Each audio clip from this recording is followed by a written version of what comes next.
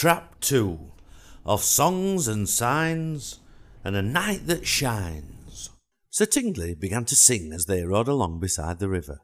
It was a song he had made up himself that morning about a family of mice that lived in a suit of armour. It went, "In my house there's a mouse with a very twitchy nose, but a tail that will follow her wherever she goes.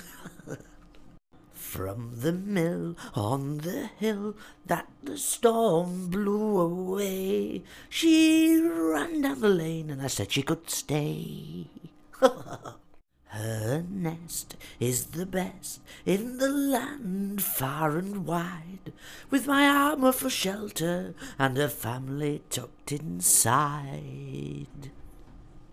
and just as he was about to begin the 12th verse, well, they had been quite a large family, he came upon a rough wooden sign on a large peg that had been hammered into the ground.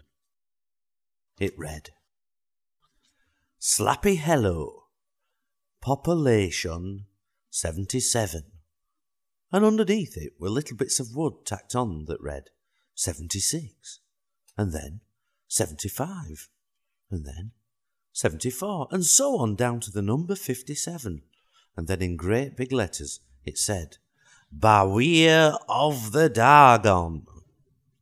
Sir Tingley was excited. He'd never heard of a Dargon, and being brave and fearless and kind to animals, he didn't see why he should bawir of it, whatever that meant. As he was reading the sign, a sad-looking old man came up the road from the village. In his hands he held a small, flat piece of wood and a hammer. He nailed it to the bottom of the sign. It read, 55. Sir Tingley looked down at the old man and smiled. "Good day, sir," he said. "The sun is shining and the birds are singing. Why do you look so sad?" The old man tried hard to look at Sir Tingley, but the sun was very bright, and having spent an extra half hour that morning with the metal polish, so was Sir Tingley.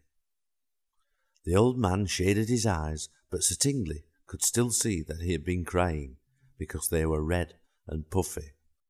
"Arsonite," said the old man. "It's the Dargon. People are leaving the village almost every week now." And he sat down on the road and began to cry.